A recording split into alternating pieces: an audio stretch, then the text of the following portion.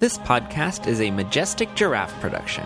For more information and more content, visit majesticgiraffe.com.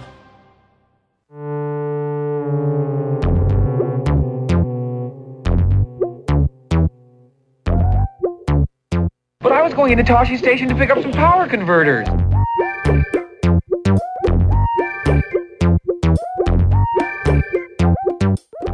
The droids are clean, the vaporizers are patched, and the speeder's fueled. It's time to pick up some blue milk and power converters.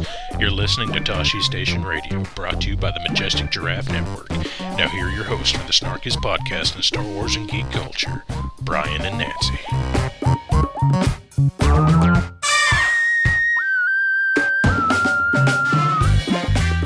From the outskirts of Anchorhead and on the shores of the Great Shot Flats, you're listening to Tosche Station Radio, the bright center in the universe for all things Star Wars and geek culture. I'm your host, Brian. With me, as always, is my co-host and wife, Nancy. Hi. On today's episode, we are very fortunate to have Alex Bracken on with us to talk about her newly released A New Hope retelling. So, sit back, grab some power converters, and enjoy the show. We are very excited to get moving with this. Yes, through the wonders of time travel and recording, splicing, we just finished our interview with Alex and chatted for a very long time. I think that might have been the longest interview we had. That was far and away the longest interview we've done. Because Alex is a Star Wars fan, and we are all Star Wars fans. So when yeah, you get Star Wars fans talking, we never stop. As you know. I mean, we spent a good amount of time talking about the princess, the scoundrel, and the farm boy. Yeah. But this is a really big grab bag of Star Wars for you. Yes. So we think you're really going to like this interview. Before we go too much further, a quick note from our sponsors. Tosche Station Radio is brought to you in part by our awesome Patreon subscribers. That's right, you. Click the link on tosche-station.net for more details to learn how you can help support the show.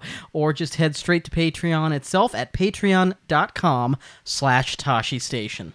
And we're also brought to you in part by Her Universe. Flaunt your world with Star Wars, Star Trek, Marvel, Transformers, Doctor Who, and other fandom-inspired wardrobe and jewelry. Click the link on our blog to purchase awesome geek gear and keep the lights running on the podcast. And also, a note before we start, we do go into a little bit of spoilery territory for the book. It's kind of hard to spoil. Yeah, because the spoilers are very mild because this is a retelling of A New Hope. But if you want to read it for yourself, and we do talk about some of the stylistic choices and some of the new scenes she wrote. So if you don't want to get spoiled on those, come back after you've read the book. And we are going to say, absolutely, we recommend going to pick this up. Yes, it's a very quick read. We bought it this morning. We were done with it by the end of the workday. Yeah, and it's really good. And we'll gush about it more, but especially if Leia is your favorite character, you have to get this book. Definitely. Okay, so we are going to cut over to our interview we recorded with Alex Bracken earlier, and we will see you all on the other side. Bye. Hey, and we are here with Alex Bracken, the author of The Princess, the Scoundrel, and the Farm Boy. Thanks so much for joining us, Alex. Thanks for having me. I'm excited to be here. Yeah, we're really glad to have you, because you are a Star Wars fan, yes. like us.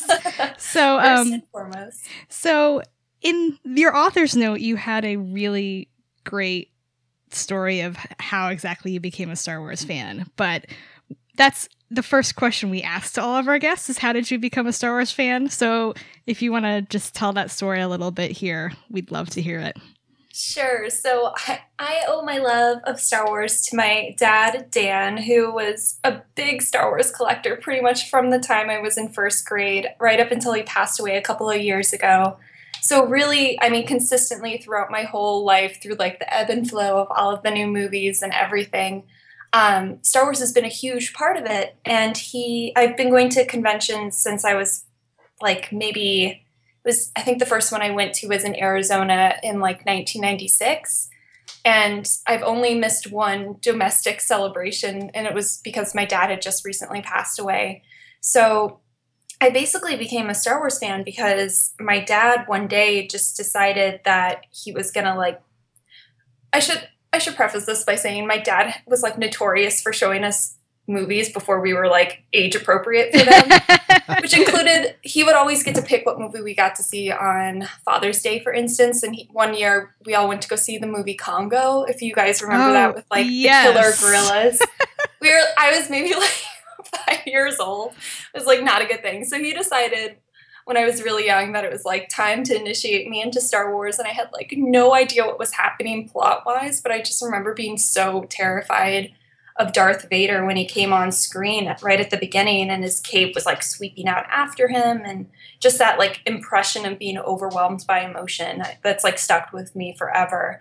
And yeah, I mean, my mom, I think, was the one responsible for him actually starting to collect Star Wars, because she went on a trip to visit her family in Boston, and she brought home a Gamorrean Guard figure, one of the vintage figures from the 70s, or I guess it would have been the 80s because it's a Return of the Jedi figure. And she was like, oh, remember when these were like $2? And I like bought you one on our first date, which is either the most romantic or like the least romantic thing a new girlfriend could do.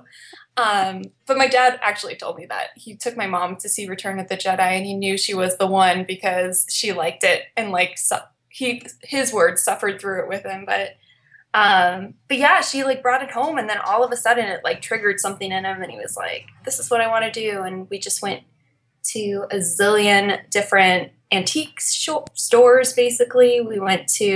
He got us on like the new toy circuit where we would go to Toys R Us, Walmart, Target every week to look for the new Power of the Force figures that were coming out that he needed. And then as he got older, and as we got older, he sort of refined his taste to collecting just the vintage stuff and posters. So that is my long introduction to how I became a Star Wars fan. That's a great story, though. I had a similar experience, but I was a lot older, but my dad realized I hadn't ever seen Star Wars, so he decided I had to watch it right then and there. But he wasn't a huge fan. It was just kind of like, how could you have never seen Star Wars? And I said, because you never showed it to me. So.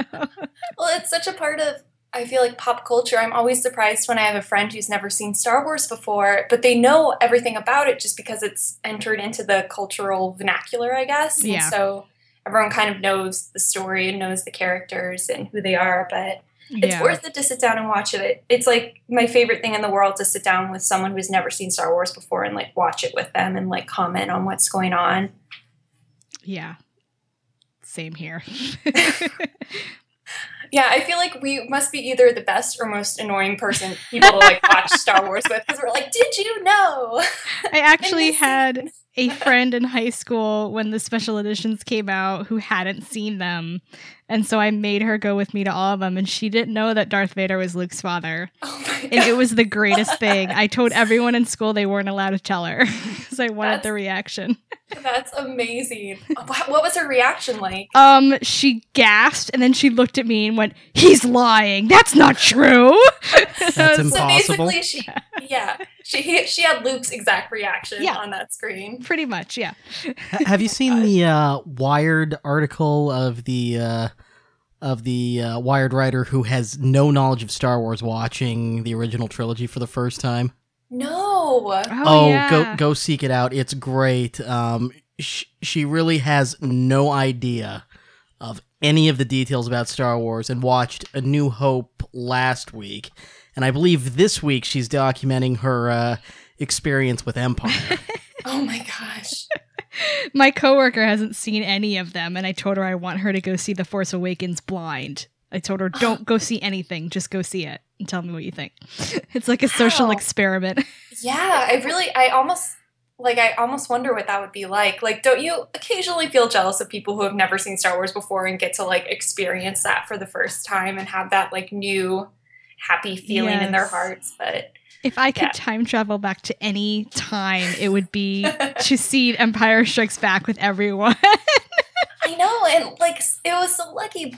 Before the age of the internet, I feel like your only chance of being spoiled was from other people, or I guess through film reviews in the newspaper and in magazines. But the internet, it would have been all over that first midnight, basically. Yeah.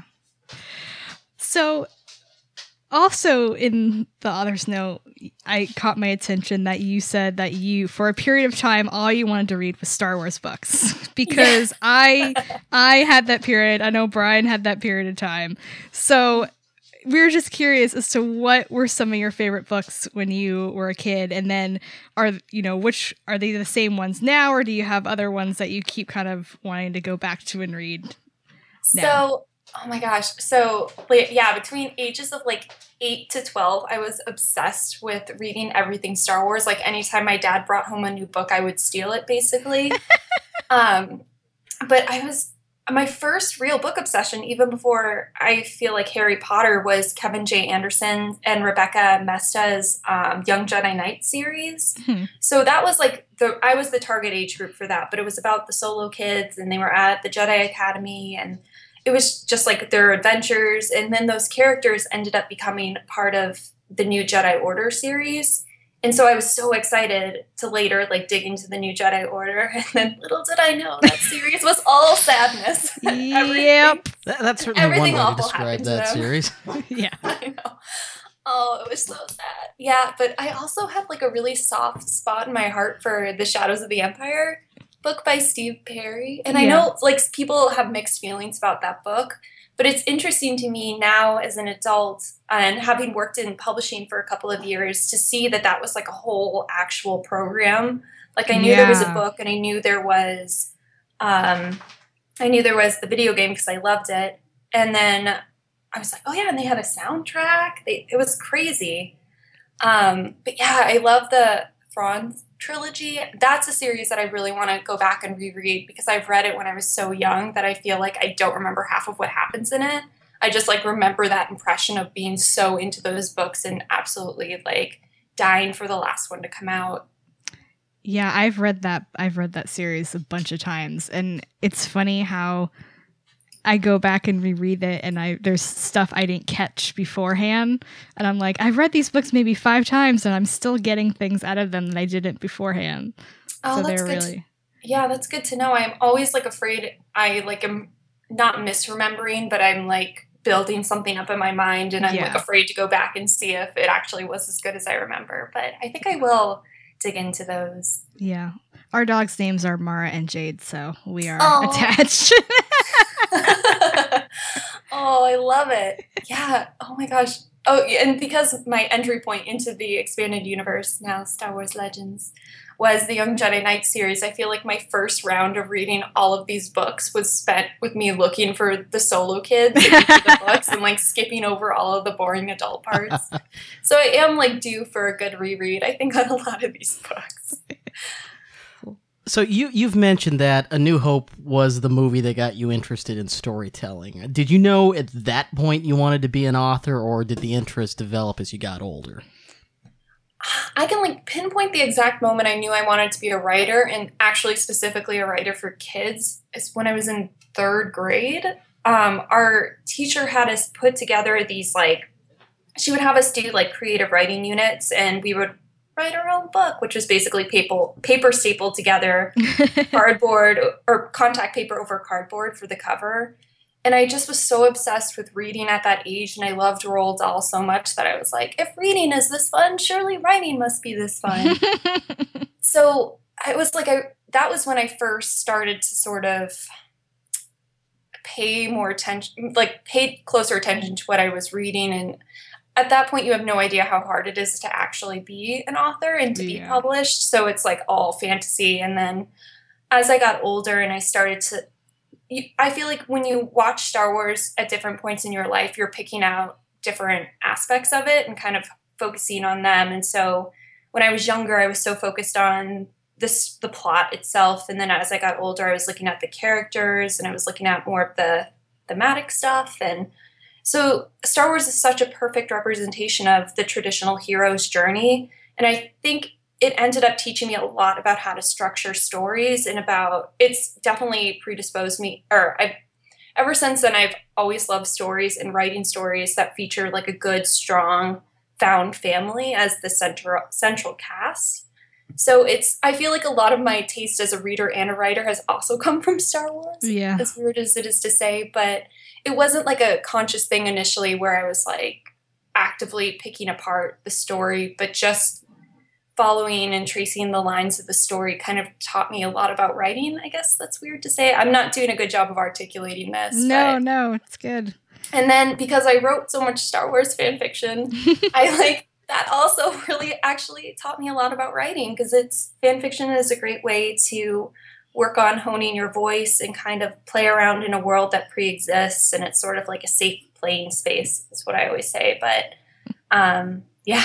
Brian and I are smiling at each other because that's how we met, was through writing Star Wars fan fiction. Seriously? Yeah.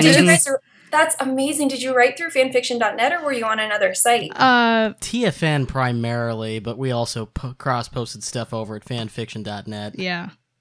Oh, that's so cool. Yeah, we've written several. So no, I actually really love when I see like other authors have written fanfic. I know Claudia Gray used to write. I think she wrote some, but it's good to hear authors who don't look down on it or say, "Oh, don't waste your time with fan fiction," because it's like, well, there are authors who say they have 5 books trunked before they get something published. So if you're writing something, it's just practice. So why not?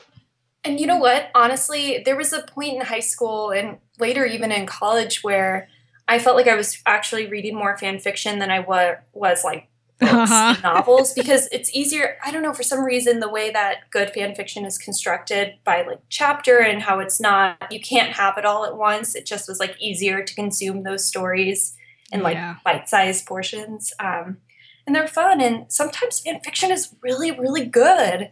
Yes. And it so I will never look down on fan fiction, but I will also never reveal any of my fan fiction. I swear. It's all still on fanfiction.net because I cannot log into that account and delete it. Like, I can't disable the account. Oh, I have to be so careful about what I say, because I feel like I've had people try to well, you said you also wrote Sailor Moon fanfiction, so they're like searching Star Wars and Sailor Moon. Oh, that's terrible. Yeah, I know. I'm not ashamed of the fact I wrote fan fiction, but a lot of this is from when I was like 12, 13, 14, 15. Yeah, so I really wish I could scrub some of my early stuff off the web. See, that makes me glad I didn't start writing it until I was a lot older. So although it's bad, it's not 12-year-old bad. I'm like, without revealing too much, I feel like one of them was literally just Princess Leia going through Padme's wardrobe. Like, there's no plot. It was just so I could describe clothing. Like, that was it. That reminds me of one time there was a panel with Aaron Alston at Dragon Con, and he said he was jealous of fan fiction writers because sometimes all he wanted to do was just write about Luke and Mara going shopping. And I yelled out, "I think I wrote that once." Oh my gosh. That would be amazing. Oh my gosh. I keep saying I'm so sad that like Mara is gone, because they've kind of not retired the expanded universe, but that's like not the right phrasing, because she still exists. She's still out there. Her stories didn't get scrubbed. Mm-hmm. But I am so sad. I was secretly hoping they would find a way to actually like save her character and somehow bring her. I have hope. I mean, wouldn't it be so cool? I feel like it would be such an amazing project to like go back and have her like beginnings. Yeah. In her origin story, and you wouldn't necessarily run into the issue of like needing to cast a new young Mark Hamill. You can shoot him from a distance. You are preaching to the choir here. I know. I was like, you are my people. You understand. We are. It's like, please let me write this book. It's like, I will write anything about any of the ladies. Just give it to me. Yes. Tom, if you're listening. Yeah. Oh, yeah. So one of the things that really struck me about The Princess, the Scoundrel, and the Farm Boy was that the introduction read a lot like the introduction to the A New Hope novelization. And I was wondering if that was a deliberate on your part, or was it just happenstance that it kind of came out that way?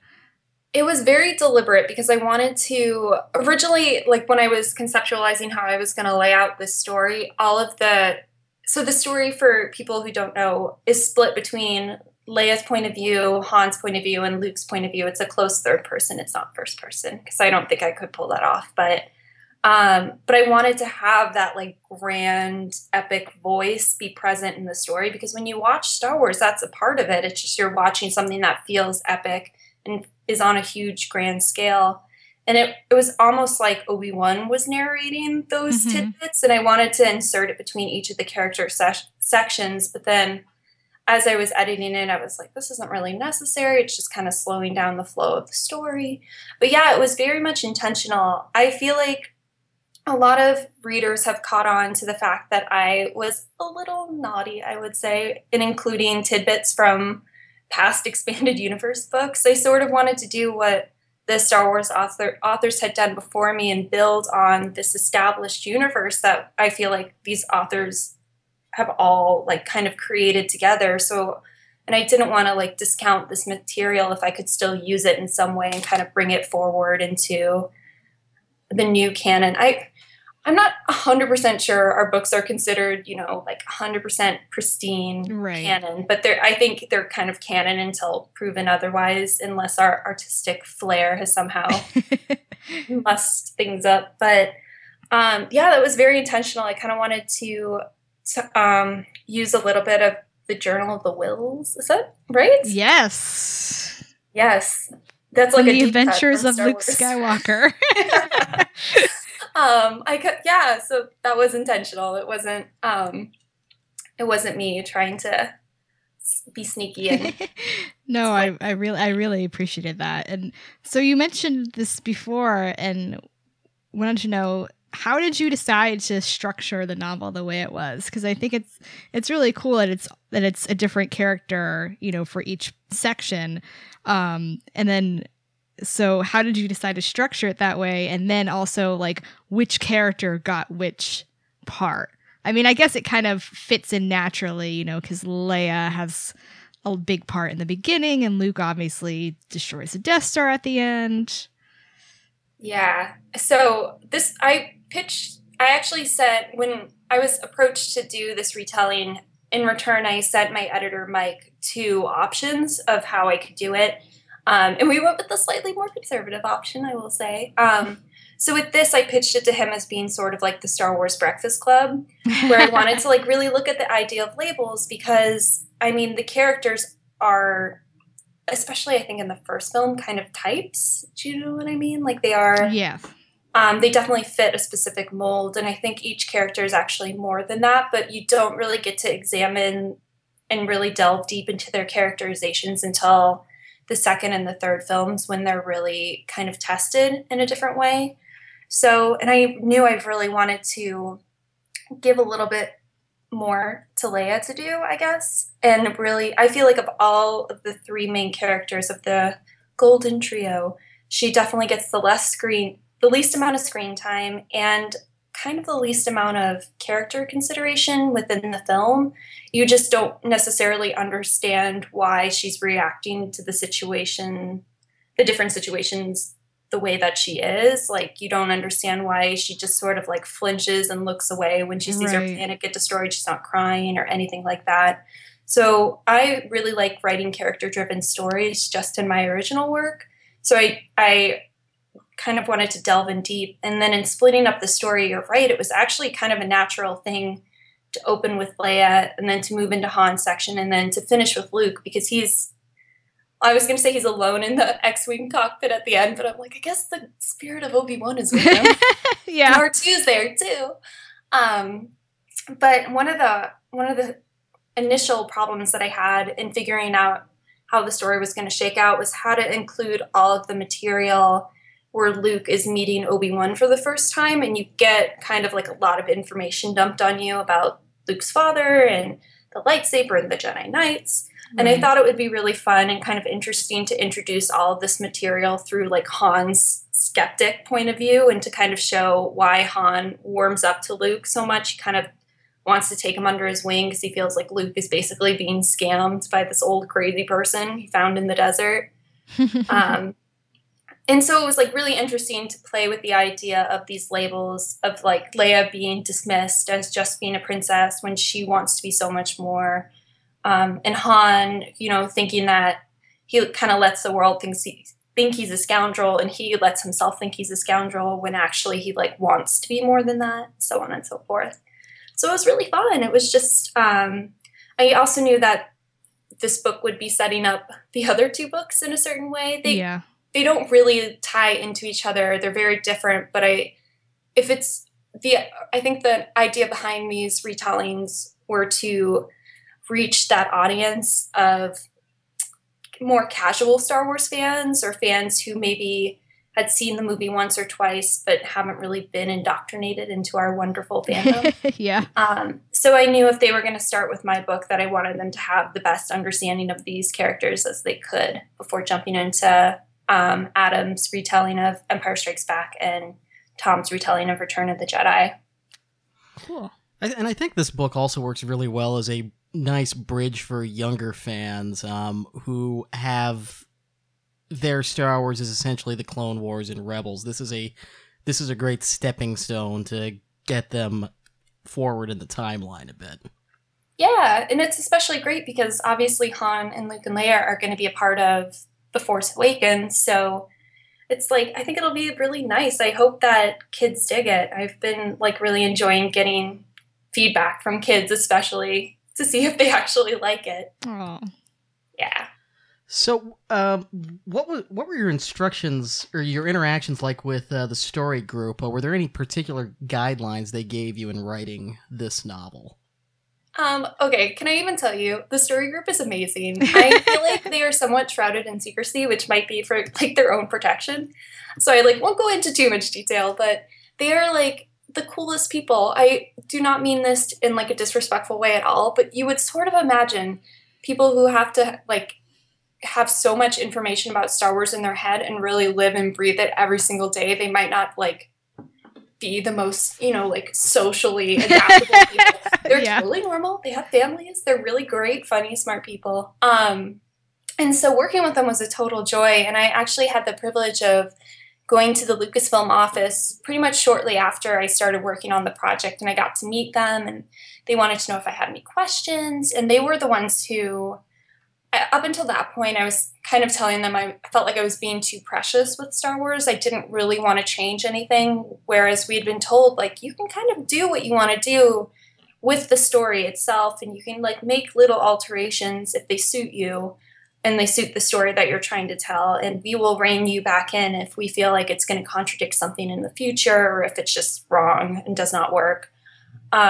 So they were like, just have fun with it. That's what they kept saying to me. They're like, just have fun with it. I'm like, I can't have fun with it. I'm so stressed out. It's Star Wars. Like literally drinking a glass of wine before I sat down to write every single day. And then like after I talked to them, I felt like I could relax a little bit. And so they were like very good about that. And they were the ones who, if you've read the book, Han's section opens with him in the cantina in Mos Eisley. He has a girl in his lap named Jenny. And that was actually a suggestion from the story group because in the original script, I guess Han was introduced with a girl in his lap. And I kind of liked the idea that Han was the kind of person who had like a girl in every spaceport and like wasn't necessarily great at remembering their names. And that was like his central scoundrel quality. But yeah, they offered like a bunch of fun little tidbits. We like to tell the story about how I think it was Adam, when he and Tom went to go meet with the story group a little bit earlier than I did, he was like, oh, I'm like wondering, I want Yoda to tell Luke kind of like a Jedi fable that I'm writing, but this is such a random question, but do chickens exist in the Star Wars universe? And so Pablo, one of the story group members, kind of like sits back, and I feel like he like probably went into his mind. He kind of like combed the archives. He was like, yes, 11. And everyone was like, 11 what? It's like, there are 11 chickens called for in the Return of the Jedi script. That's like amazing. And he's like, and then he continues, like, in theory, there are also falcons. If like the ship is named the Millennium Falcon, there must also be falcons in this universe. So that's like the level of detail that they know. And they definitely were great about when I was trying to do something with the character, they would be like, oh, well, like, have you considered this too? Or I like this, but like maybe you can tweak it a little bit so it aligns with this. Like, they're great. And we really, I mean, our main guideline was to have fun, and then we felt like we were in good hands because obviously we didn't want to contradict anything going forward. And that's why I could not include a lot of Han's backstory. Like I got like a little note, a track change in the document when I got my edits back, and it was like, we're going to need to cut these lines about like how Han met Chewie. And I was like, I was talking to my editor afterwards, and I was like, why can't I use this material? Because I'd kind of up to that point gotten away with using some of the other expanded universe material. And he was like, well, maybe we will be getting that information in a different format in the near future.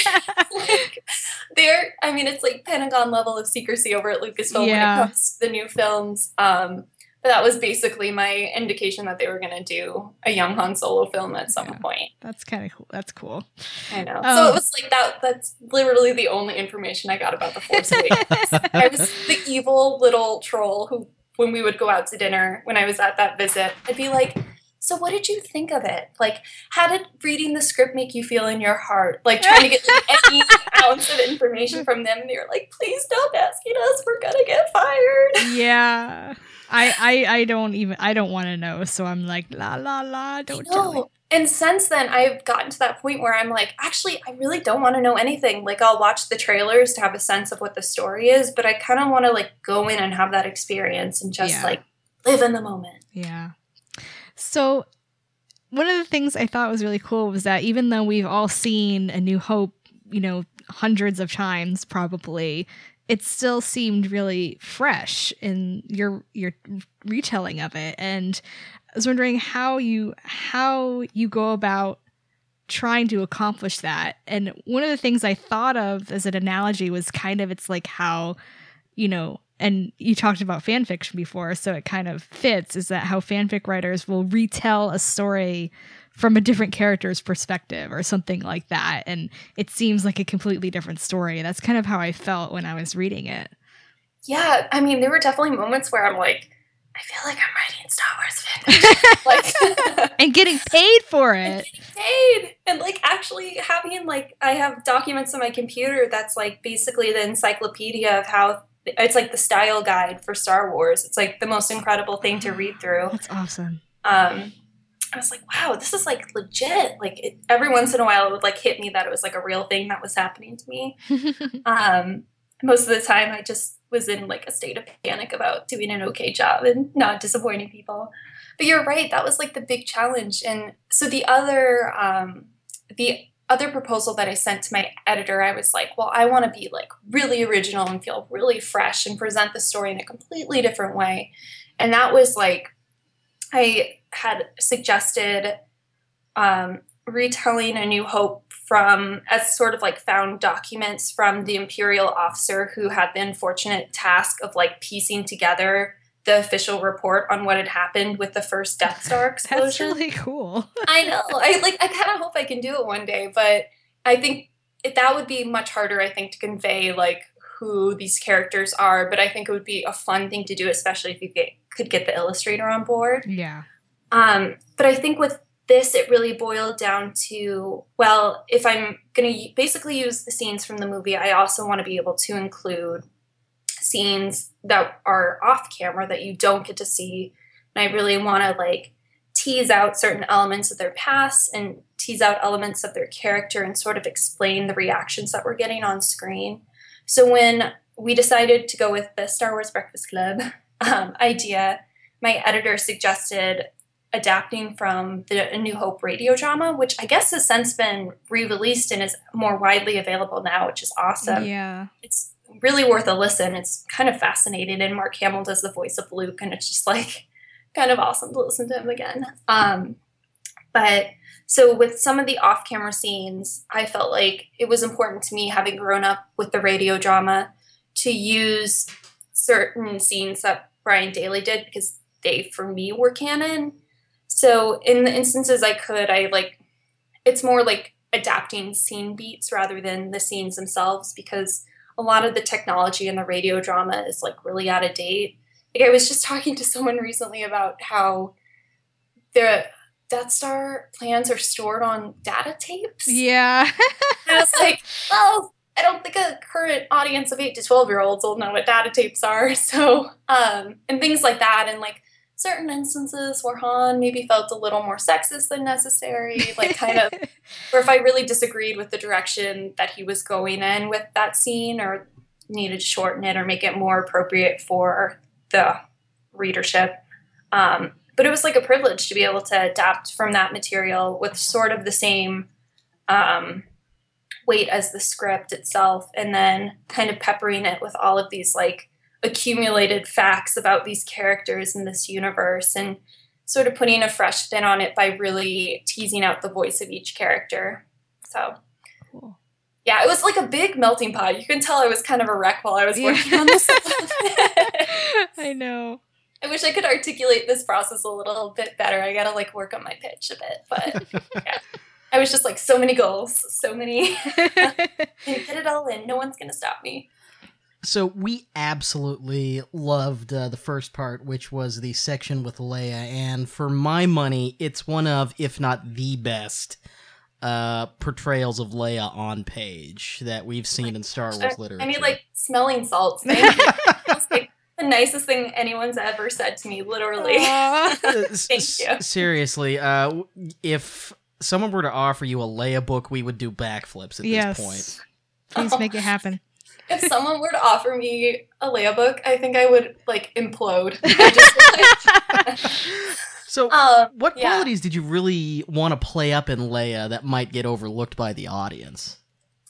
So I felt like the thing about having a strong female character is that now more and more it's being recognized that that term really shouldn't necessarily mean like a kick-butt action girl, but like a well-rounded female and a well-rounded female character who experiences disappointments and failures and like doesn't necessarily win every single time. And so I wanted to show Leia having moments of self-doubt, having moments where she feels like she's failing everyone, but to also show that she's a really exceptionally driven person, and you kind of would have to be if you want to be a senator at that age. You have to be very well spoken, you have to have a fire in you, you have to be well trained, and it just was really fun to try to piece together all of these elements of her character and show that what Leia wants, to like really pinpoint that what Leia wants is to make a difference, and she thinks that she will make more of a difference in the Senate than she will as a princess. So she's really driven to get to that point. Then she realizes, womp womp, that the Senate is basically full of people who aren't going to do anything, and she's doing battle with the HoloNet reporters who basically, I call it the Kate Middleton effect, where they're more interested in the fact that she is a princess and wanting to know like what she's wearing and not like what cause she's representing or what point she's trying to argue. So I feel like Leia is someone who is very driven and has a fire in her heart, and she is someone who kind of creates her own destiny, but she's frustrated again and again by not being able to get enough done and kind of doubting that she ever will get to that point. And I think that's one of the reasons why, at least in my adaptation, she's really driven to join the Rebel Alliance, and she so badly wants to prove herself to them so she can get to the point of being like within the established ranks of their leadership. And they obviously love her, as we find out at the end of A New Hope, and they were like horrified about what happened to Alderaan. But I kind of wanted her to have those moments of like, oh, I failed this way. I let all of these people on the ship that trusted me die, basically get killed by the stormtroopers who board with Darth Vader. But I wanted to show her like not backing down, which is why I got to write that original scene with her trying to escape. Yeah. Spoiler. And then at the end, her resolve that even though she's lost everything and she's lost her title as a princess, basically, she wonders, like, are you still a princess if your planet and people are completely wiped out? She's no longer a senator. She's really kind of stripped down just to Leia at her core. She has to, like, figure out what she's going to do going forward. And I think she's such an interesting character, and she's someone who I just, like, want to read so many stories about. And I'm, like, very hopeful that they will continue to just Lucasfilm will continue to just keep producing material about Leia, because I think there's endless possibilities. And I do think that young Princess Leia stories are probably going to be pretty interesting. Yes. Even if it's just like palace life and her training, like that is eternally fascinating in my opinion. I agree. I want a young Senator Leia story so badly. I've wanted it for so long. I know. I was like, I don't care. I would love to write it, but I would love for basically anyone to write it at this point. Yeah. Do Leia justice. Hopefully, fingers crossed. I really loved writing that Leia section, but she was someone who I feel very protective of as a character, and to the point that I had read like a little part of Adam Gidwitz's Empire Strikes Back retelling called "So You Want to Be a Jedi." There was like a scene, I just like picked up a random page from like a printout of it. And I was like, Adam, I just found a mistake. And he's like, what? It's like, her hair isn't like this when she's on. Like, this is not, he was like, well, yeah, it's like that in Empire Strikes Back. I'm like, no, when she gets to Bespin, she does her hair fancy like this, but she has a battle braid basically in. And like, he was like, oh my God, you need to take a step back. So I feel protective of Leia on all levels. I'm like crazy Leia girl. And one of the things I liked about her so much was that it just seemed like she just wanted to be respected. And I think that's something that a lot of young girls who read this book can sympathize with, because, you know, so many times people, you know, criticize things young girls like, or they just think they're silly or whatever. And I think it's really cool to have a character like Leia that, you know, girls can look up to, and guys too, you know, to see a strong character like that. Yeah, I really feel like I'm the person I am today because I had that very strong, that was so rare, I feel like, in the 70s and 80s to get such a strong, amazing central female character in a major motion picture. And it's gotten a little better since then, but that was such like a crucial part of my psyche development. I feel like having Princess Leia there and reading about her and kind of like imagining what her life was like. Yeah. And you mentioned it before, a little bit before, but the scene when she's, you know, she's captive and she tries to escape, I really loved that you included that. And especially the line, Leia knew she was caught, but she wasn't about to be a captive, because it just shows so much agency, even when she's supposed to be the damsel in distress. Yeah, I mean, Leia definitely saves herself from her own rescue. Like, she rescues herself from her own rescue, basically. And she's the one, I really wanted to show that she had gotten some kind of self-defense training, which I'm assuming people in positions of power, even Kate Middleton, probably has some basic self-defense training in the event of something happening. But also to show that she is an observer too, and she's like constantly paying attention to her surroundings and like trying to figure out like, if something were to happen, then it can get out this way. And that's how she knew to shoot out the garbage chute, basically, that she saw that and the guys had completely missed that. So go Leia. So moving on to the Han section, I'll say I will do a disclaimer that Han is not my favorite character, but I really loved that you gave him a lot of heart, because it's so easy to, you know, think of him as the scoundrel. But I especially love the conversation with Luke on the Falcon, where he goes from like mocking him to then feeling sorry for him because, you know, he brought up something about his parents or his whatever, and he said, oh, now he feels like the worst person in the universe. And I thought it says a lot about him that he, you know, felt so badly about hurting this kid's feelings who he had just met, basically. Yeah, I feel like one of my goals, especially with Luke, was to kind of like tease out his innocence and not necessarily like make him seem like gosh, golly, gee whiz kind of innocence, but like the fact that he is like really, as Han says, fresh off the moisture farm, like he doesn't really understand the way of the universe. And I think like Han sees him as someone who could easily be taken advantage of. And while Han will take advantage of people when he needs to, he like doesn't want to see it happen to someone like Luke, who honestly is like kind of an easy target for it in his opinion. Mm-hmm. And I really like the contrast between like Han being sort of world weary and Luke being like so excited and so interested in everything, and that kind of dynamic where Luke is constantly making fun of the Falcon and Han is like, oh my God, if he says it one more time, I'm going to kill him, kind of thing. But Han's section was actually, I think, the easiest of the three for me to write because he has such a strong voice. And I'm not sure I realized that until I started writing it. Just like, he's very like casual and kind of like draws you in and kind of like, he has, I think, of all of the characters, he almost serves as the best comic relief in like tense situations. Like he has a very dry wit and is very sarcastic. And so like, I felt like his section is so tense, but I could break it up with his humor. But yeah, I'm surprised you don't like Han. I don't know. I feel like it's so rare to meet someone who doesn't like Han. I'm a Luke girl. Oh, see, I loved Luke when I was younger, and then as I've gotten older, Han just interests me more because I think he exists in sort of gray areas.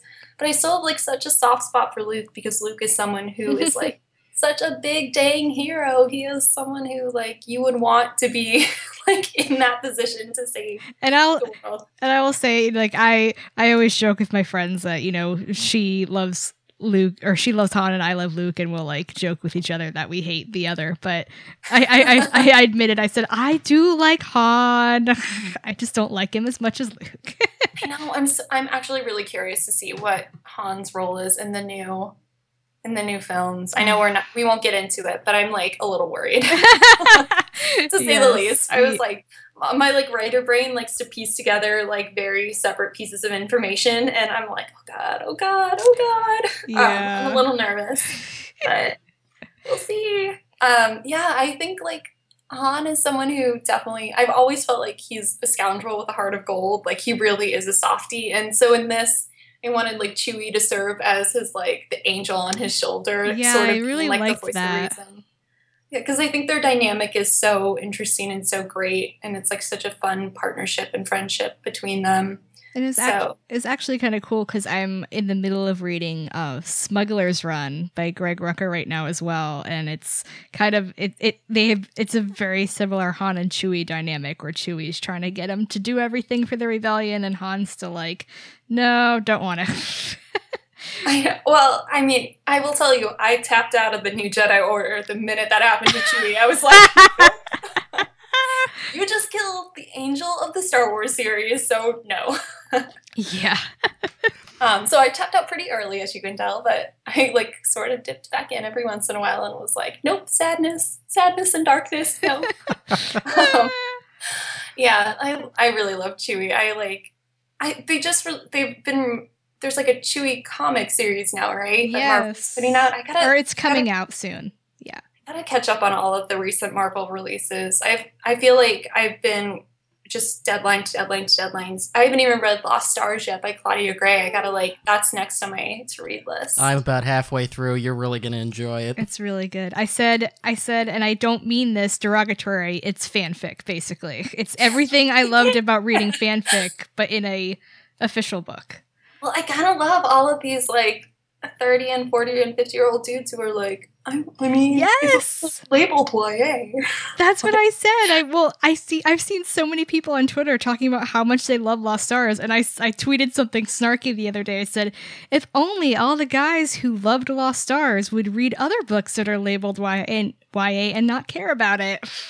I know. Well, I'm really excited to dig in, and I'm like so happy that book is getting so many amazing reviews. And like, I guess this is like partially unintentionally tooting my own horn, but I feel like they've done a good job with picking writers who are also Star Wars fans and who care about it very deeply. And I mean, I guess it's always been that way, but these are, you know what I mean? I feel like they've done a good job in kind of scouting out who they want to be, who they want to have as writers, and everyone has a different perspective, but I don't know. Yeah. They found really diverse and good stewards of Star Wars, yourself included, and I always say they need more female writers, so I'm glad. I mean, I will say, like, one of the, I think, most touching things that's been happening at these events that we've been going to, like Comic-Con and speaking on different panels at library conferences and educator conferences, I've had so many young dads and grandfathers come up to me and be like,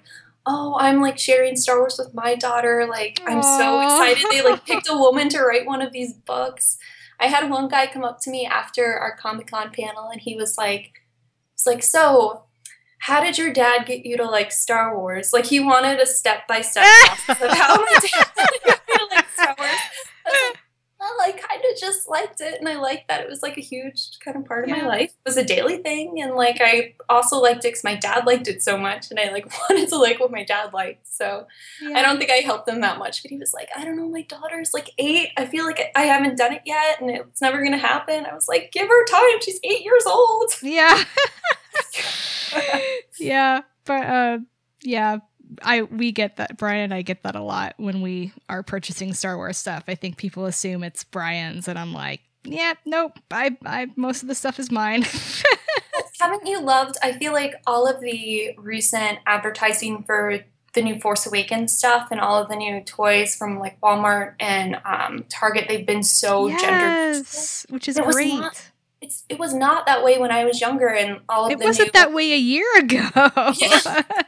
I was like, suddenly someone somewhere woke up. I don't know if it's like coming from Disney or if it's coming from the retailers themselves, but it's been like so awesome. Yeah. I love the Walmart commercial where it's like they're doing the Ewok victory dance because she's like so excited to have the toy.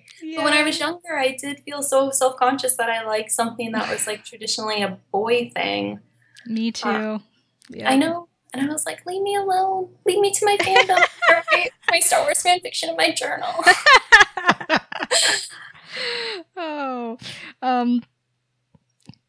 So one of the trying to get my train of thought back. I'm sorry, I took you on a very No, I'm glad. It's good. It's good. I like talking about Star Wars. So obviously, in your section with Han was when he gets to meet Leia for the first time, and I laughed at that part because I can imagine how fun it had to be for you to write. Because he goes from being, oh look, there's this beautiful girl, and now she's yelling at me and shooting the wall. What the heck?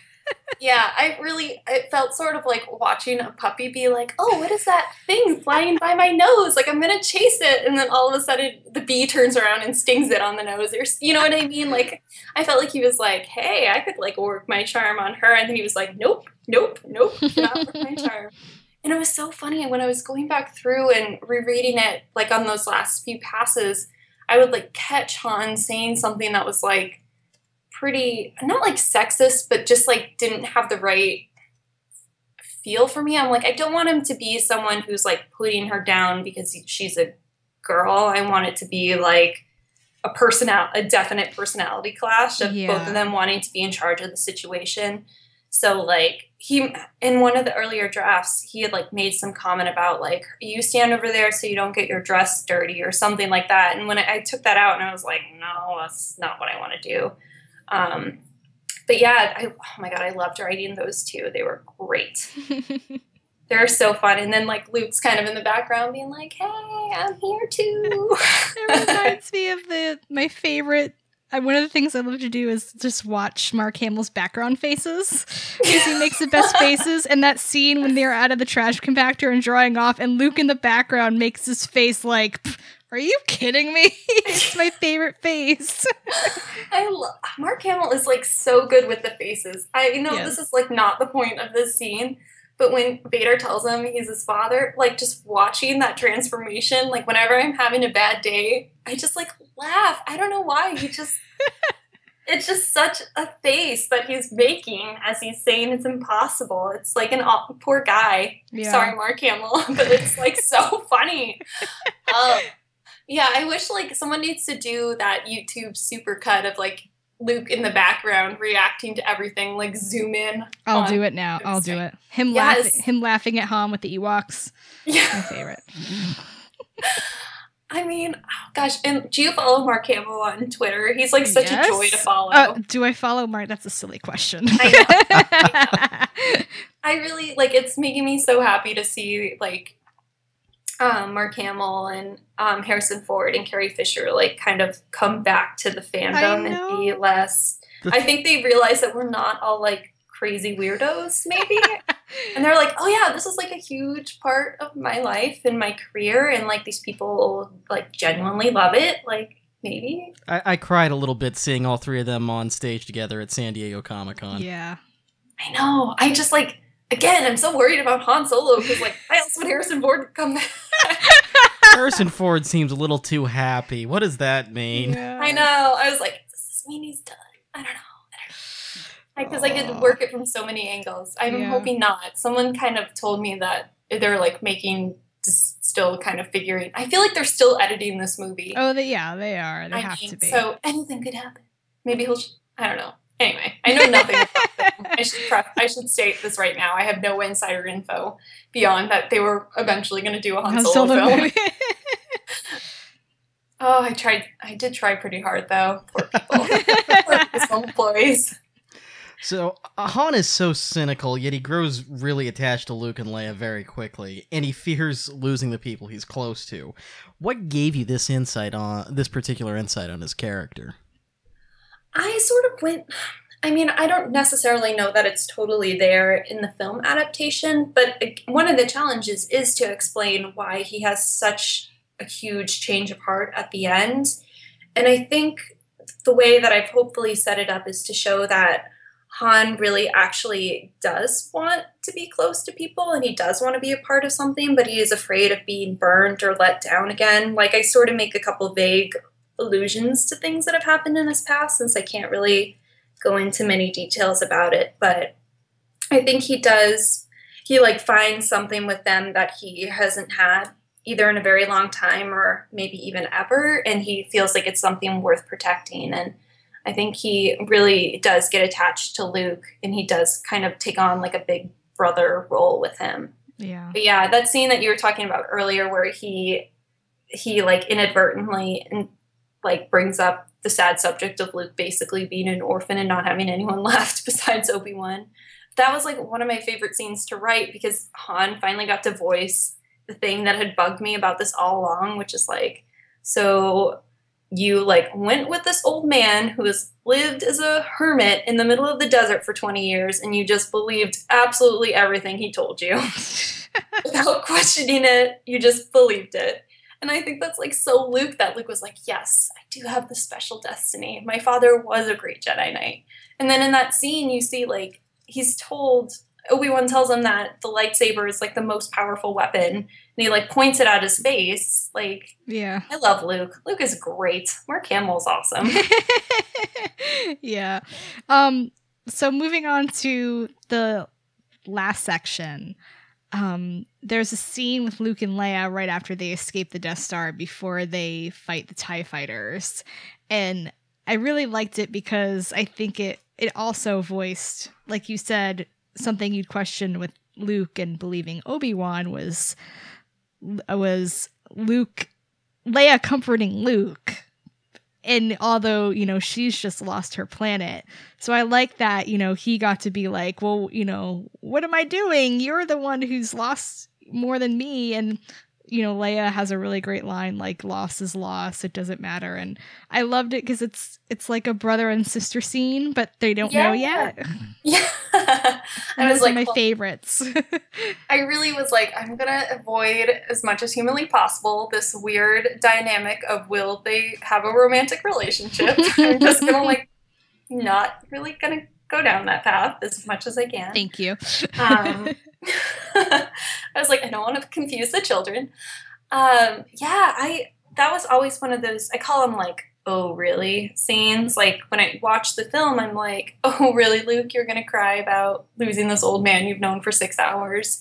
But like, I will say, I do understand because Luke, it's sort of like the next loss after like a huge series of losses. So like when Luke loses Obi-Wan, he actually loses the direction he thought he was taking. It's kind of like Sirius Black in Harry Potter. Yeah, it's exactly like that, where he like has this hope for a little while and he's learning and it's like that feeling of like, why didn't I get to complete the training? Like he was actually all that I really did have. Like I went with him because I have no other family and there was nothing for me back on the moisture farm, which got torched too. Like, so, and I think he's sort of like lost and feeling very insecure about it. And So Luke's world, in I guess more of like a metaphorical way, has sort of ended, whereas Leia's has like actually physically gone. Yeah. Kaput. And I really wanted them to have that conversation on Lost to kind of explain why Leia would be like actively comforting this person she doesn't really know that well. And to have that kind of like nice, thoughtful beat between the two of them and kind of set up their brotherly, sisterly dynamics. I do like that dynamic a lot. That got developed really in the expanded universe. Yeah. So I'm hoping we get to see some of that in the new films. Me too. So many hopes. I know. So the scene with Luke in the simulator might have been my favorite scene in the entire book. I really dug the line, when you write your autobiography, be sure to include that, okay? I owe everything to Wedge Antilles.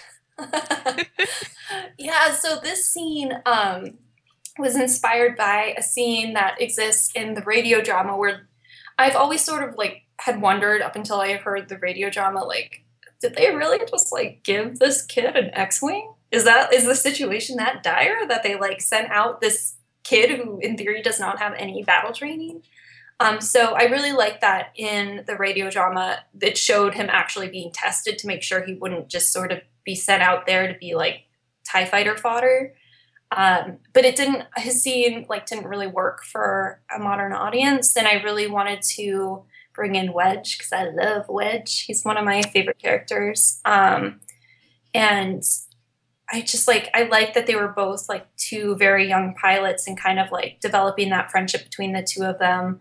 And Luke having that like headstrong, oh, I can do this. Like, I'll be fine. Whatever. Shot Womp Rats back at home, like that attitude that he has, where he's like, I just went through one space battle. I can handle all of them. And then Wedge being like, okay. But yeah, Wedge is, I also want to do more with Wedge. I don't know. A lot has been done with Wedge, I should say, but I have a soft spot for him for whatever. Anybody that is listening that has power to make this happen. Have Alex Bracken write a Wedge and Leia book. Team up. I've always been like, I wonder if there was like ever any flirtation between Wedge and Leia. No. Yes. I would write that.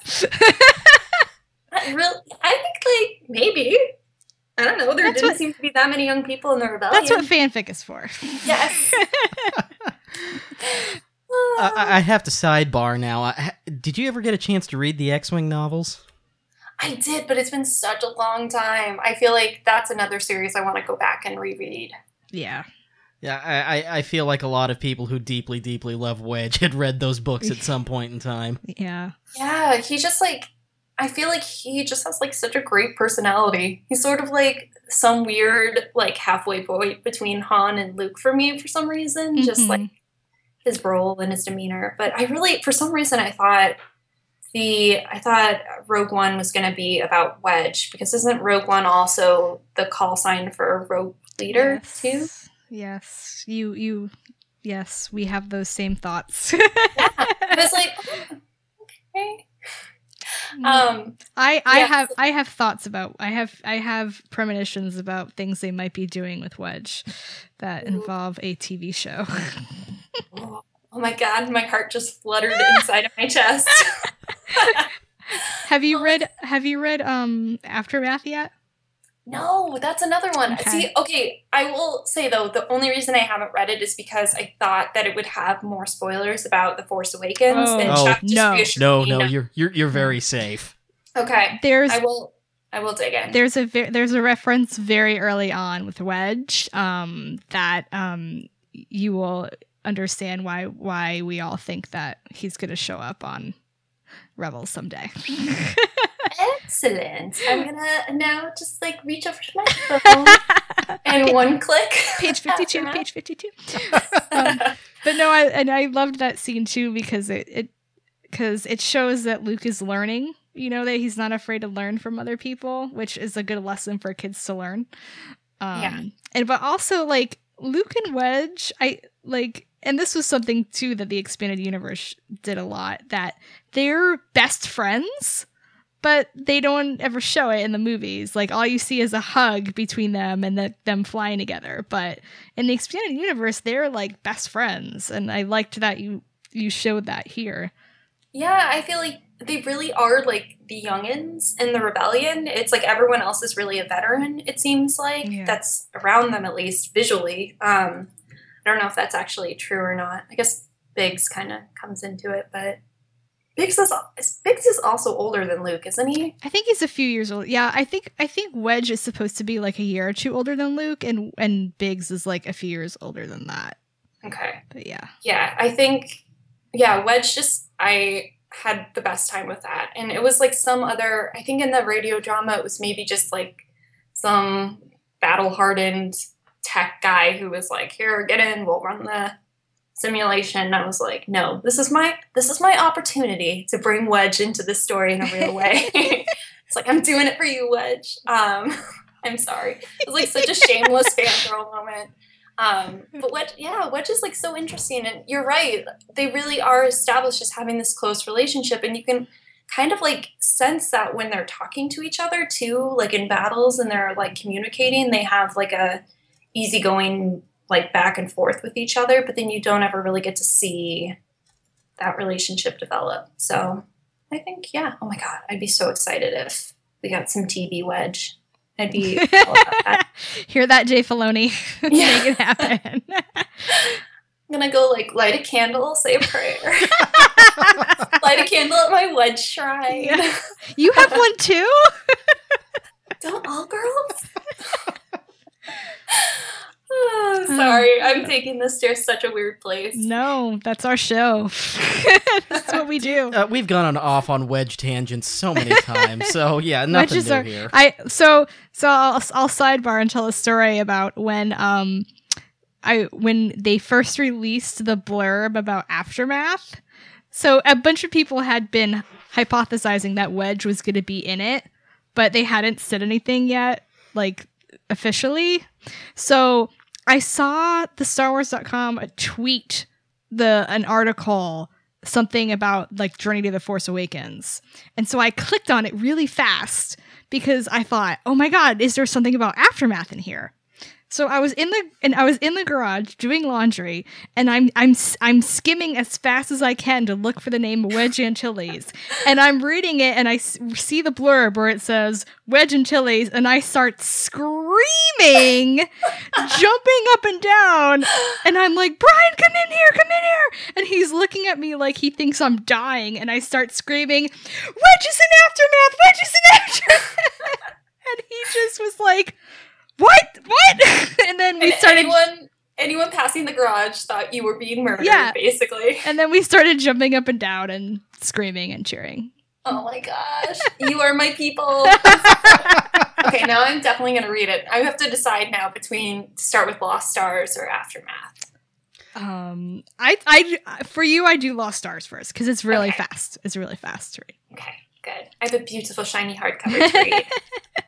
Yeah, I'm excited. I've like kind of known Claudia on and off over the years just from being on the same circuit on the YA World, and I have a panel with her later in the year, and I can't wait to tell her how much I like her book because I'm already anticipating I'm going to be obsessed with it. Yeah. It's like pretty easy for me to be obsessed with Star Wars things, as you can probably tell. Yes. And one of the other reasons I liked that scene so much with the simulator is because it kind of showed why they put Luke in charge later on. And it's not just like, oh, this farm boy is here and why? I've seen so many conversations about that on the internet. Like, why do they put Luke in charge? And he had the best score, so obviously they would. Yeah, he was just like, they all thought he was a little prodigy, not that he was cheating with the Force. I guess it's not cheating if it's part of you and you can realize Well, he didn't really know. He wasn't that great. Yeah. Not yet. Yeah. I really love, obviously, being a Shadows of the Empire fangirl. Like, I love those, like, periods between the films because you don't really realize how much time has passed. So it seems like everything is happening, like, pretty back to back, but it's not actually the case. So, yeah it's kind of cool to think that there is still so much room to play within the original films. I am actually very excited for Rogue One. I was like, Yeah. I did not even know I wanted a film about how the Death Star plans were stolen. But I will tell you, when I was like reading through the A New Hope radio drama script, like for the 10th time, the stuff like about how Leia like got the tapes and then like how they were beamed to her, it was like very confusing. I'm kind of hoping for something that's a little more streamlined. That's why I didn't end up using any of that material, because I was like, this is going to be like too boring for the kids to try to follow how she got the data tapes. But it sounds like it's going to be kind of like a gritty war film. Yeah. It's interesting that we're going to get so many different like tones storytelling wise. I'm kind of excited to see that. Yeah, me too. And I hope it kind of resembles like the X-Wing books and kind of a military feel. Yeah. Oh, and also speaking of X-Wing pilots, can we thank you for putting Garvin Drees, his name, back in Star Wars canon Red Leader. These are the things that we notice. I am very happy I got to do that for you.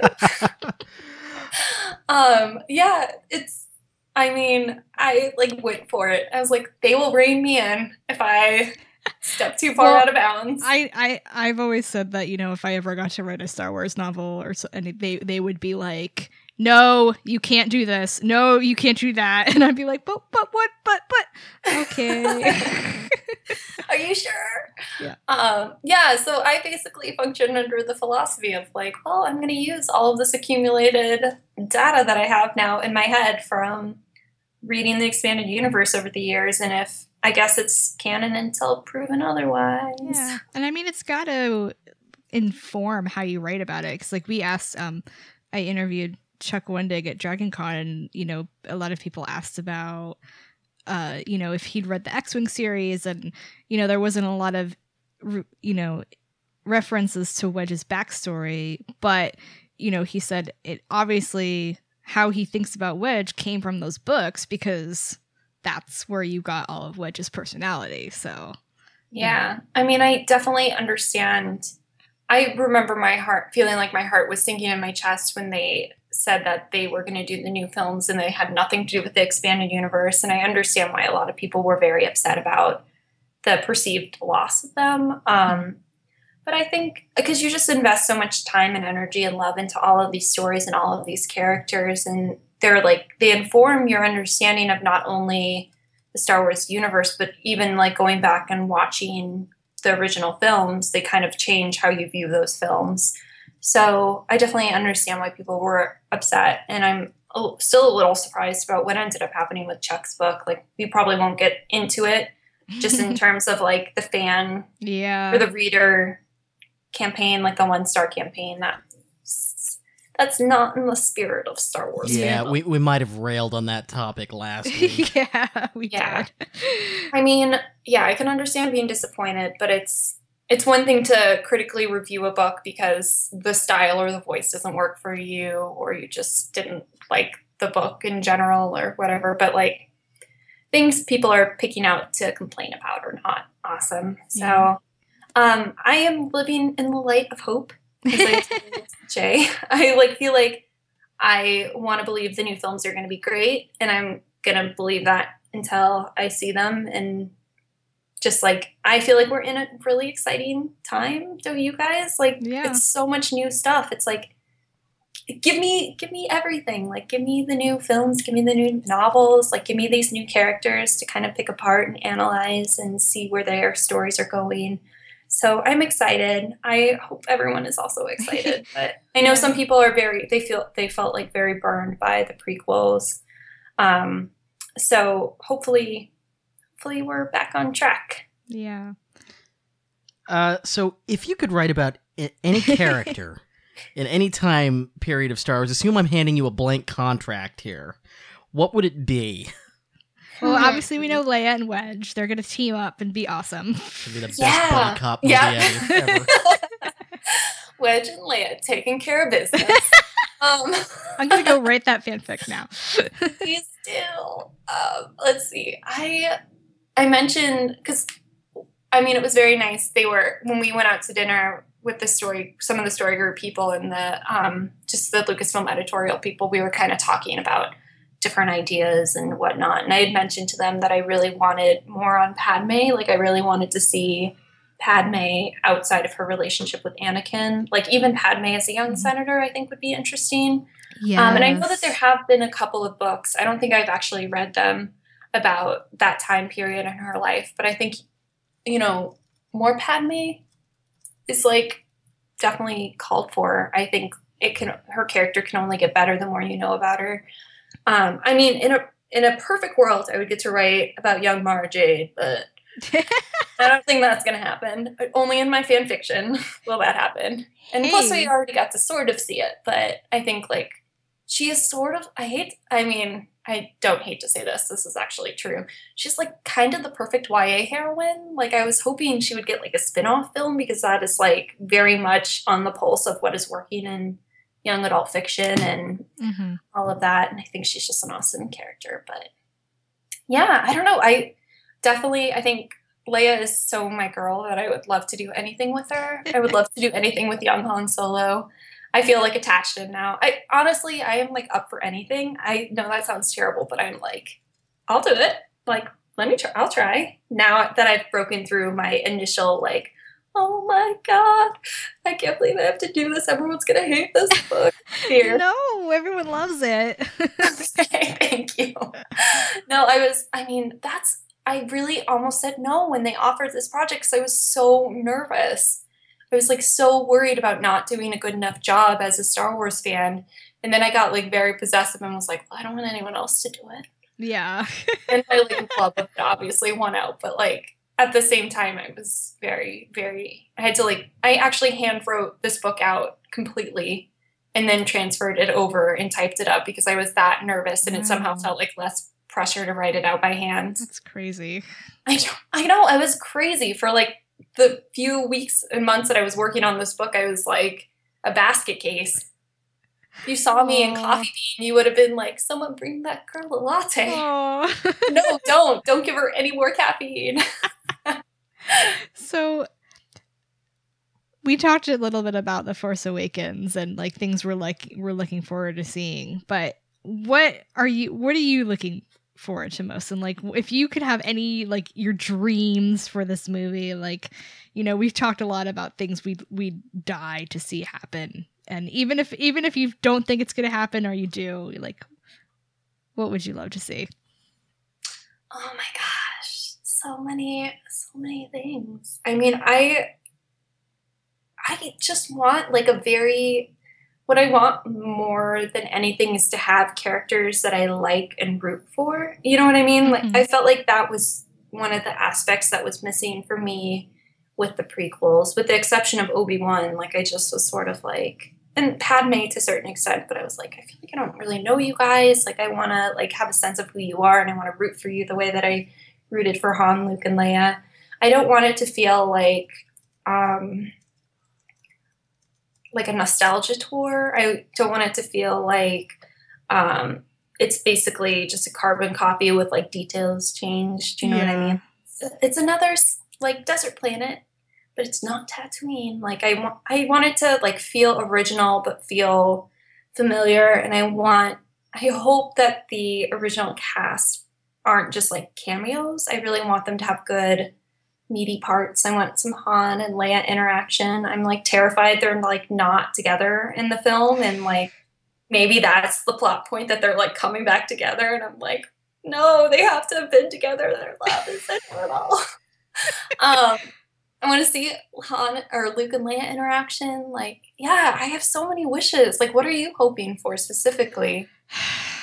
Rey Skywalker. It's all I want in life. I know. Well, I can't tell if I like feel like with all of the marketing, I'm like, is she predisposed to the Force? Yeah. I mean, I everyone is like saying she's a Solo, but I want her. I really want her to be a Skywalker. Because I've always wanted Luke to have kids, and like I feel like him with a daughter would just like make me die. And I mean, Luke was like the best dad ever, right? Yes. Well, for some Well, points. yeah. When the editorial group wanted to let him be a dad and not be an idiot. True. Yeah. Yeah. Oh my God. I haven't even thought about that. I've just been like so sure that she's a solo somehow. Yeah. I don't know. Oh my gosh. I want like I want a good romance. It doesn't have to be the main point of the film, obviously, but I do want like a nice little undercurrent. But more than anything, I want that element of found family and like friendship and team, like a team coming together. Yeah. So I'm hopeful. We'll see. I am really excited about it, and I can't believe how soon it's coming out. I know. We're 2.5 months, right? Yeah. I know. I feel like my brain is gonna explode, and they haven't even done like a full length trailer, right? I think that's probably coming in October. I know. Yeah. I'm like, what? Where am I gonna be? I'm like, I'll be at home in Arizona, which is kind of nice. I'll be at home in Arizona, and I can go see it with my mom and my sister and my brother. Oh, that's nice. I know.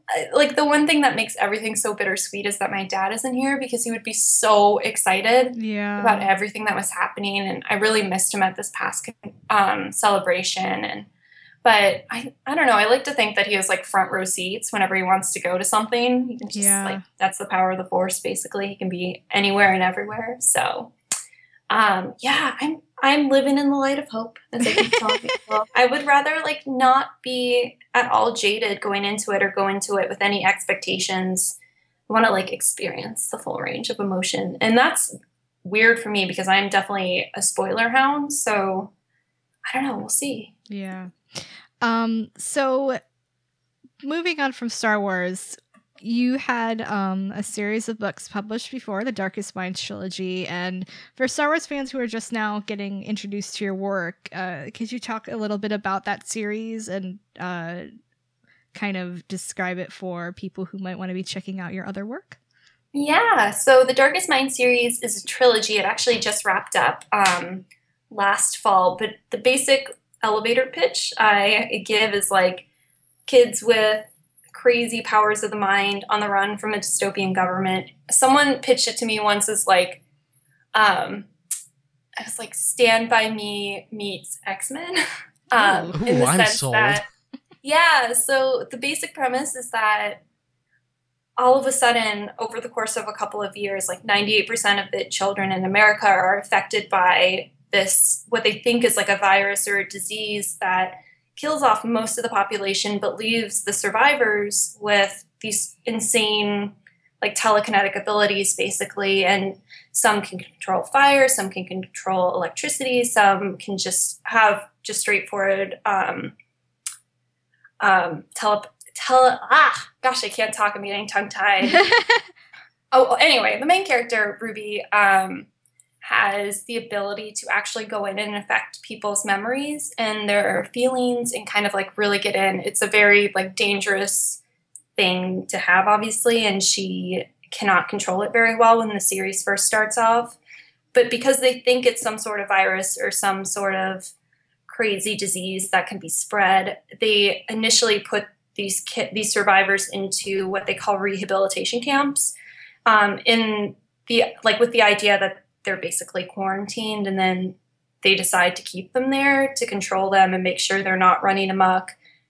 And meanwhile, they're telling the parents and the rest of the world, like, oh, we're developing a cure, we're figuring out the cause, and so on and so forth. And the trilogy really starts when Ruby is broken out by kind of a rebel group, and she goes on the run and meets up with other kids who are escapees. So again, my love of found families and teamwork, friendship. And she ends up becoming sort of like a resistance figure until they get the whole thing sorted out. So it's definitely, it's exciting. It's, I hope, emotional. I think people like it. But yeah, that's completely done now. And I have I have novellas that take place between each of the novels. I have a bind up coming out next week, actually. So it's been a busy couple weeks for me. Oh, cool. Yeah. And you have another book coming out in a few months called Passenger. Yes, Passenger comes out in January. It is my time travel adventure romance, for, as I call it, my like, you can have it all, history and fantasy and adventure and romance. I was like, I'm going for it. Everything. My quick pitch for it is that it's sort of like a treasure hunt that spans centuries and continents. And the main character, Etta, is like a modern New York teen who kind of gets thrust against her will into this world of time travelers, and she's forced to track down this rare artifact. And her traveling companion is a privateer from the 18th century. He's a gentleman, but he's also a time traveler too, and they kind of go on this adventure together across centuries and end up all across the world. So I'm really excited. It comes out January 5th. It's very different from The Darkest Minds, but I like to do something different each time. So can't wait to see what people think of it. Cool. And so we have to ask, because we have 2 dogs, how is your dog doing? My little dog, Tennyson, is very good. He, I think, actually passed out in his crate. I put him in there, as I was telling you guys earlier, because his favorite thing in the world now, I think he's like part forest critter, is to go out into the yard and just like bring in mountains of leaves, and he like eats some of them, and then some of them he just collects into piles and like breaks up sticks. I think he's building himself a nest. Aww. He's adorable. He's a an handful Ewok. though. He basically, I go back and forth between being like, you're a baby Ewok or you're a baby Wookiee. But I think you were the one who said he sounds like a tauntaun. Yes. I've never heard a dog make noises like this before. He's just like, ah. Anytime he's like unhappy or when he has to be bothered to itch himself, it's like, ah. Our dog makes those noises too. And But it's a really- little Dogs are funnier the because best. our dog weighs 50 pounds. Yeah.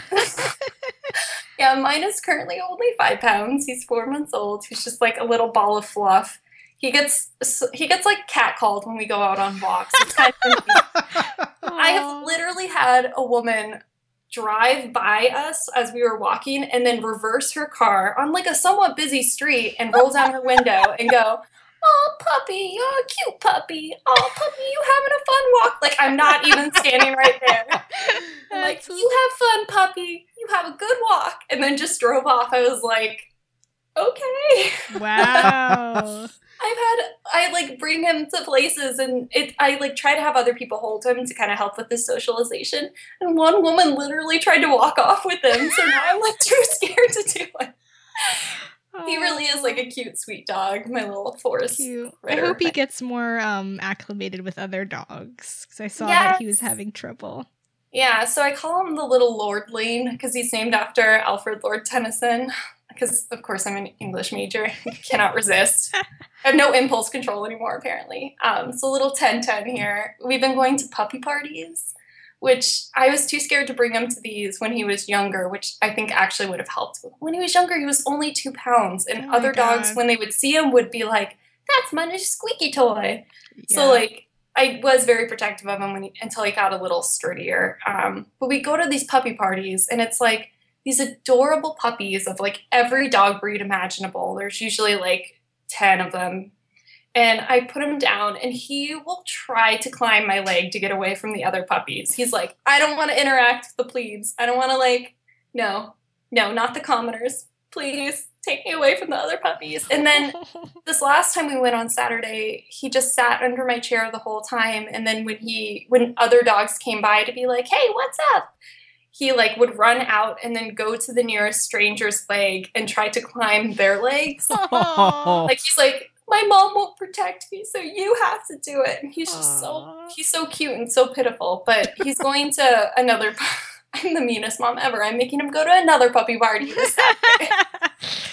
Aw. Play with the dachshund puppies, and there's like a little pug puppy that's actually his size. So fingers crossed.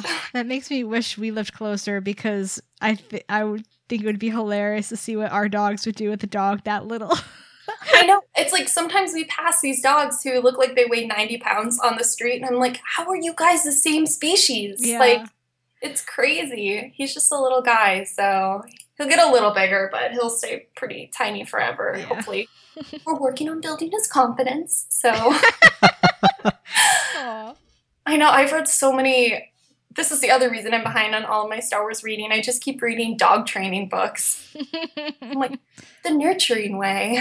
Yeah. So, yeah, he's kind of settling in.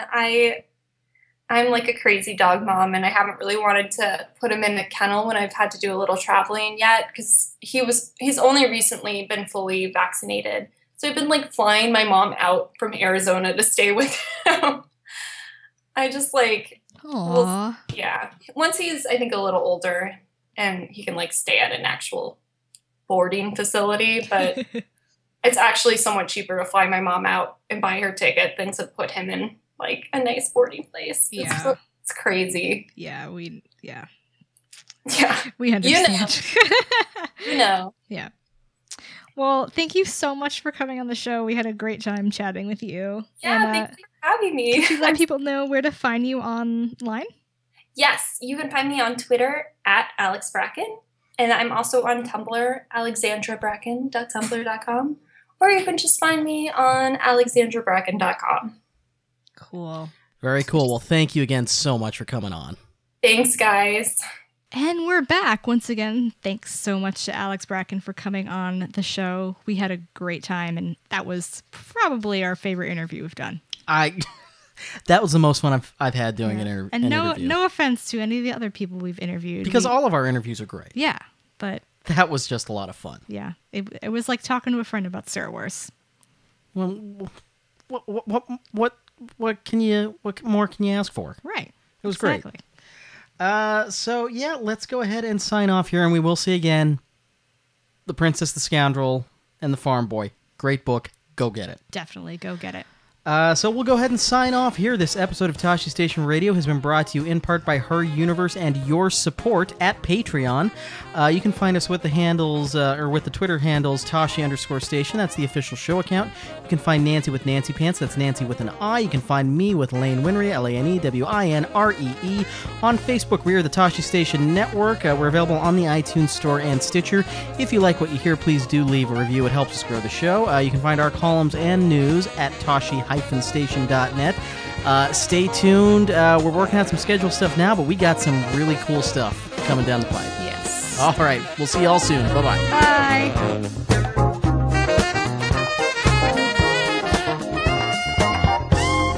This podcast has been brought to you by Majestic Giraffe Productions and is the official podcast of TashiStation.net. All Star Wars names, music, and logos are property of their respective trademark and copyright holders. Tashi Station Radio is not endorsed by Lucasfilm or any division of the company.